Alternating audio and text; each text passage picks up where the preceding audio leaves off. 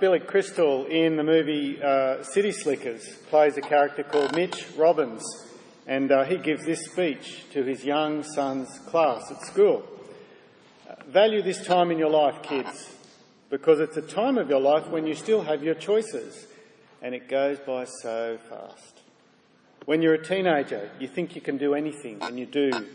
Your 20s are just a blur.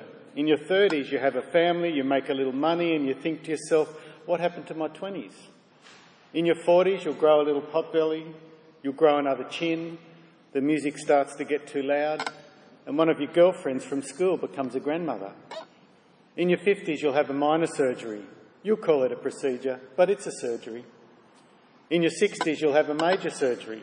The music's still too loud, but it doesn't matter because you can't hear it anyway.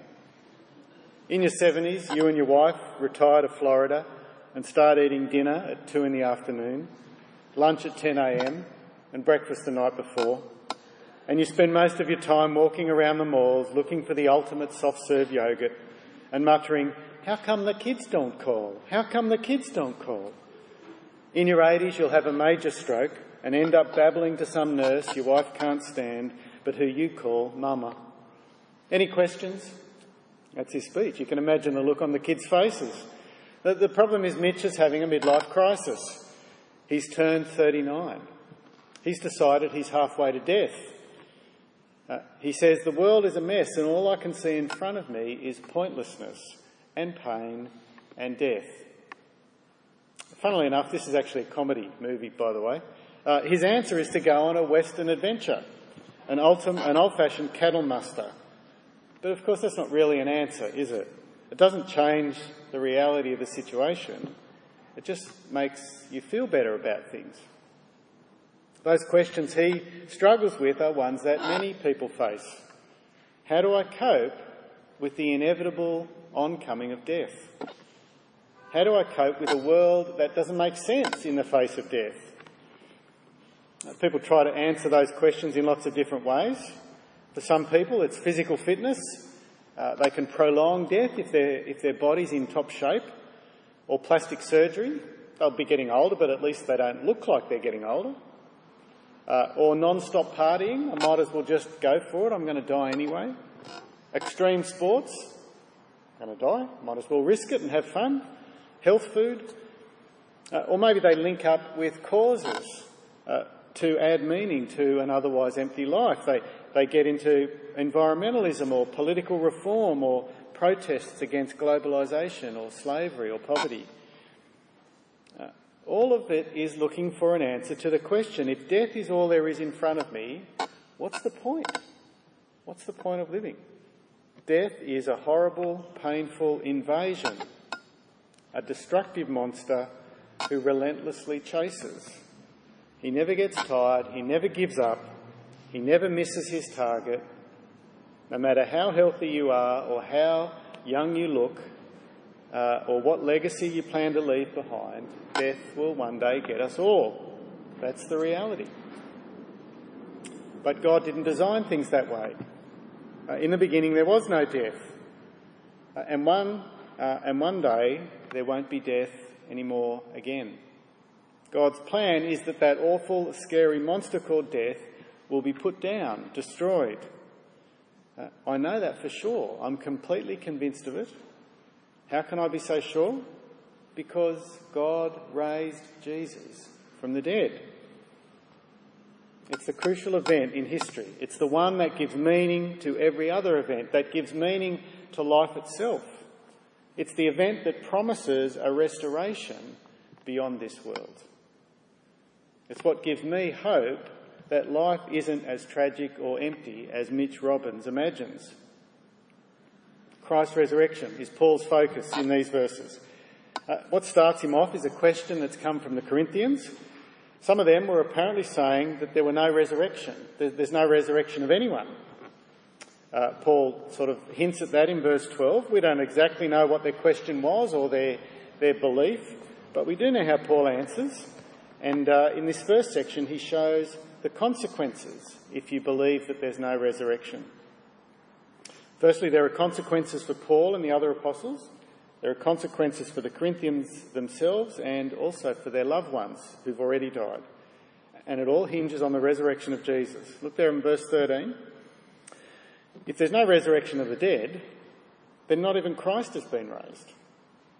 So when you deny that there's resurrection in general, what that most importantly means is you're actually denying that Jesus has been raised.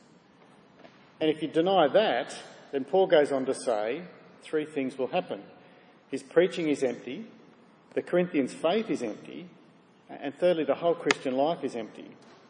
So verse 14, he says, if Christ hasn't been raised, our preaching is useless. The word there for useless is about being empty or futile. Paul's got nothing to say if Christ isn't raised. Verse 15, he says that makes him out to be a liar. He's saying something that God hasn't done. The second thing that's a consequence, Paul says the faith of the Corinthians is also empty. Verse 14, it's without basis, it's hollow. It's no better than believing in the Easter bunny or fairies at the bottom of the garden. But those sort of things are just harmless. This is actually worse than harmless. Look down in verse 17. If Christ hasn't been raised, your faith is futile and you're still in your sins. Christ's resurrection was God's declaration that Jesus' death was effective, that it had achieved forgiveness and restoration. It was God's proof that Jesus died perfect and sinless and blameless. The resurrection is God's stamp of authority, his receipt for the transfer from Jesus' account to your account. My guilt transferred to Jesus, his innocence transferred to me. If the resurrection didn't happen, I couldn't be confident that I stood forgiven. But Paul goes on, it's not just you Corinthians. What about your loved ones who've already died? If you deny Jesus' resurrection, what does it mean for them? Verse 18, those who've fallen asleep in Christ are lost. If you deny the resurrection of Jesus, you're saying Christians are beyond hope. They've ceased to exist. Their soul has just stopped being. That's the difference between a Christian funeral and a non-Christian funeral. One has hope that's solid. There's sadness, but it's a solid hope. But a non-Christian funeral, there are balloons, there are smiles and airy-fairy sort of words, but there's no hope. It's just wishful thinking. It's Christ's resurrection that makes the difference at a funeral. Empty preaching, empty faith. Lastly, Paul says the whole Christian life becomes empty. There in verse 19. If only for this life we have hope in Christ, we are to be pitied more than all men. If there's no hope beyond death, then life for the Christian is hopeless and empty and pointless, same as everybody else's. All of us, Christian, non-Christian, we're just headed for blackness, for nothing. But Paul's saying more than that. He's saying that the Christian should be pitied more than the non-Christian. What's he mean there? Well, a bit further on, he explains what his life looks like. Jump down to verse 30. As for us, why do we endanger ourselves every hour if Christ hasn't been raised? I die every day. I mean that, brothers, just as surely as I glory over you in Christ Jesus our Lord. If I fought wild beasts in Ephesus for merely human reasons, what have I gained? If the dead are not raised, let us eat and drink, for tomorrow we die. Paul's point is life would be far easier if he wasn't a Christian. Why am I knocking myself out every day if Jesus hasn't been risen, if Jesus wasn't risen? Why would I go somewhere I know I'm going to be rejected, where people are going to hate me? If my message is empty and my faith is empty and death is all that's coming, why would I do that? Why am I bothering? What's the point? I may as well just take it easy. And I reckon for some of you, life would be easier if you weren't a Christian. Maybe you wouldn't be ridiculed by your friends at school. If you weren't giving money for God's work, you'd have more money to spend on fun things. You'd have more time to do the fun things that your money was able to buy you. You'd get to sleep in more. You'd have nights during the week where you could catch up with friends and do other things. We'd be silly, wouldn't we, if we'd given up all of that for nothing? We'd be wasting our time. If Christ wasn't raised from the dead, the Christian life would be empty and futile and useless. Oh, it's all a bit depressing, isn't it? Well, it's just as well that's not the end of the story. Paul moves on to a big but. Have a look there in verse 20. But Christ has indeed been raised from the dead. He's painted such a depressing picture, we've almost forgotten that none of that's actually true. None of it will actually happen because Christ has been raised. And Paul goes on to describe two consequences, two things that flow from Jesus being raised. And the first consequence is there in that verse we just read, verse 20. We read that Christ is the first fruits of those who've fallen asleep. Because Jesus was raised, those who follow him will also be raised. The first fruits guarantee more to come. Every year there's a charity auction at Flemington markets for the first box of cherries of the season. And it'll often go for thousands of dollars, all these different people bidding for this box of cherries. They're not necessarily the nicest box of cherries you're ever going to get all season. They're probably pretty ordinary, really. They've got to scratch around to find a whole box. But what makes them special is that they're the first. The fact that there's one box of cherries means there's many more to come. The celebration, the charity auction, are not because there's one box of cherries, but because it's the first box, with many more to follow. And it's the same with Jesus. He is the resurrection first fruits. He's led the way through death. He's knocked down the front door, and he's gone out the back door as well. And where he's gone, we follow after him because he's the first fruits. Have a look at the logic in verse 23. But each in his own turn. Christ, the first fruits, then, when he comes, those who belong to him. Then the end will come. Notice when all of this will happen, it'll be when Jesus comes back that we'll be resurrected. We'll receive our resurrected bodies when Jesus returns and not before. Well, Paul goes on to describe another consequence of the resurrection. He hasn't just cheated death, he hasn't sort of escaped death, he's actually destroyed death so that we don't have to suffer it. And that destruction of death, once again, will happen when Jesus returns as well. Have a look at verse 24. Then the end will come when he hands over the kingdom to God the Father after he has destroyed all dominion, authority and power. For he must reign until he has put all his enemies under his feet. The last enemy to be destroyed is death. When Jesus does return, he will finally and completely destroy all dominion and authority and power. Whatever stands up against God, they'll all be destroyed. And one of those things will be death. Death will be destroyed last of all. But look at verse 25. It says he must reign until he has put his enemies under his feet. So it's describing two periods of time. Jesus is reigning now. He has defeated death and sin in principle. Our sin has been paid for. Our new life is guaranteed. And yet Christians still sin. Christians still die. So there's a sense in which Jesus reigns over sin and death now, but they're not yet under his feet. That'll only happen when Jesus returns and winds this world up and Jesus finally destroys death. And the victory that he's won in principle and that we are experiencing part of will finally become a reality, and we'll see 100% of that, and sin and death will be no more for eternity. Well, that's down to verse 34. The next section from 35 on, Paul gets round to answering some of their questions. They might even be questions you've thought of. Have a look at verse 45. Verse 35, Paul says, but someone may ask, how are the dead raised? With what kind of body will they come? Perhaps those people who'd been saying there was no resurrection were making fun of the idea. Who ever heard of such a thing? Dead men walking around. That's ridiculous.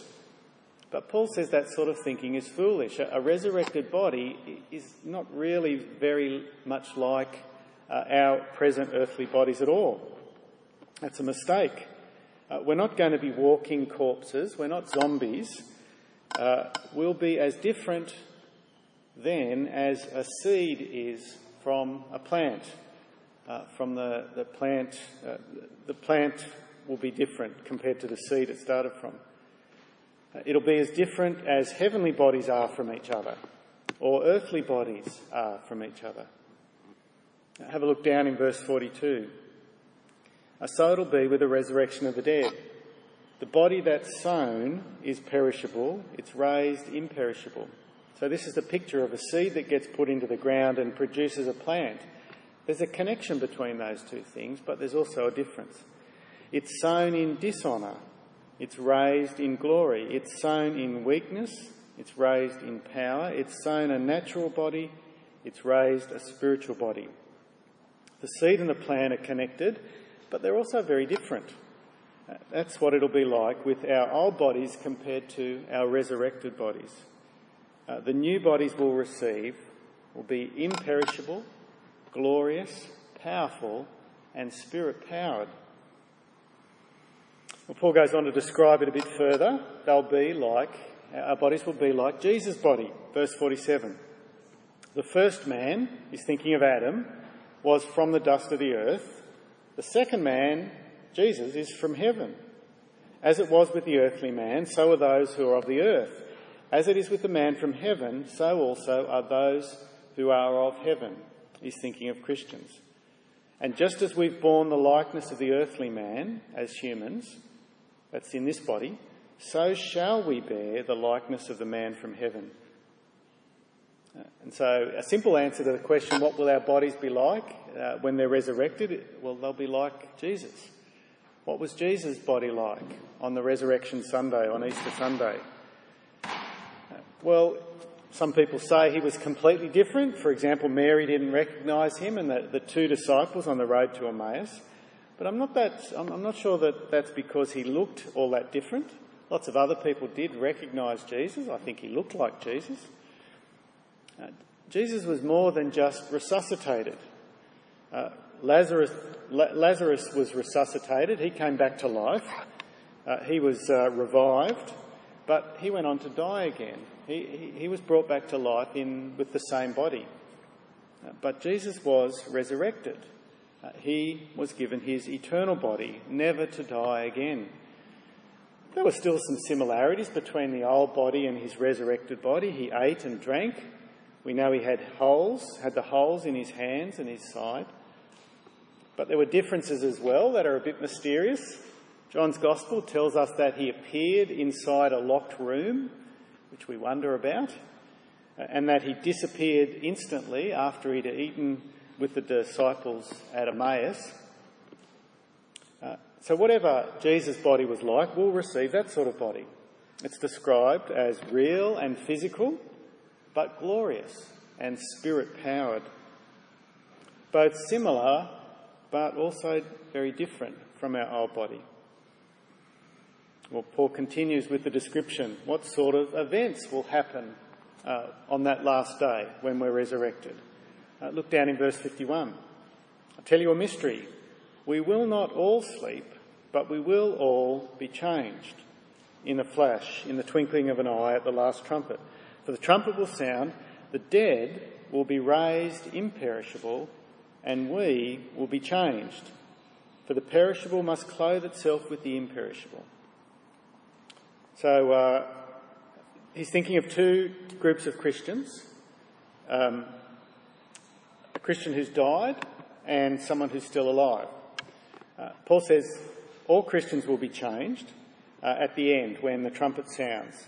The dead will be raised imperishable. In other words, their souls will be clothed with their resurrected bodies. But he also says, and we will be changed. He's thinking of Christians who will be alive on the day when Jesus comes back. And he says they'll be changed. Their bodies, their physical bodies will be altered and become imperishable, eternal, spirit-powered bodies. He describes it a bit like putting on a new set of clothes, putting on a coat over the top. Who knows exactly what that's going to be like? But it'll be a wonderful day. Because not only will Christians be changed from perishable to imperishable, but the whole creation will be restored, will become the new heavens and the new earth, even better than it was before sin and death entered. And as Paul gets to the end of the chapter, he begins to taunt, to tease death. It's a bit like the schoolyard bully who's finally been caught and he's been expelled and he's marched by the principal out of the school grounds for the last time. And the little kids he's bullied lean out the windows and they cheer and they ridicule him. Verse 54, "Death has been swallowed up in victory," they cry. "Where, O death, is your victory? Where, O death, is your sting?" They're making fun of death. And Paul concludes about what all of this means for us. It's got consequences today when we know for sure what the future holds. It's what gives us life. It's what gives our life fullness and purpose and direction. It gives us a reason for living, a reason to work hard in the things of the Lord. Life is worth living now because of where we're headed, what our future is about. Our life's purpose is to make sure others are ready for what we know is certain. So look at how he finishes in verse 58. Therefore, so the therefore is really for the previous 40 verses that I've just been telling you. Because all of that's true, therefore, my dear brothers, stand firm. Let nothing move you. When people make fun of you, that you're a Christian, don't let it trouble you. You're right, they're not. You know where you're headed and you're certain they don't. Let nothing move you. He continues, always give yourself fully to the work of the Lord, because you know that your labour in the Lord is not in vain. It's not wasted. It's not empty. It continues. There are consequences for your work now, unlike every other sort of work that we do on this earth. Our work now rings on into eternity. Life is worth much more than what Billy Crystal thinks. It's not empty. Why? Because Jesus has been raised from the dead. Stand firm, let nothing move you. Let's pray.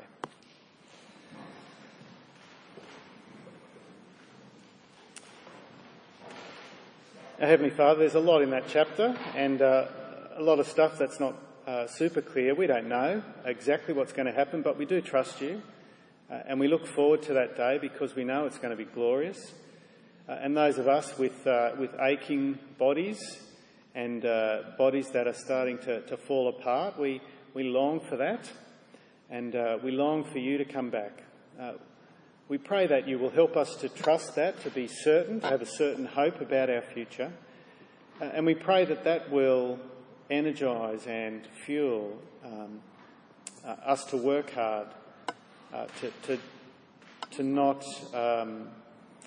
to persevere and to stick at it and not to be moved from the hope that we have. These things are sure and they give us hope. Might we be a people who are hopeful and who are sure of our future. And we pray these things in Jesus' name. Amen.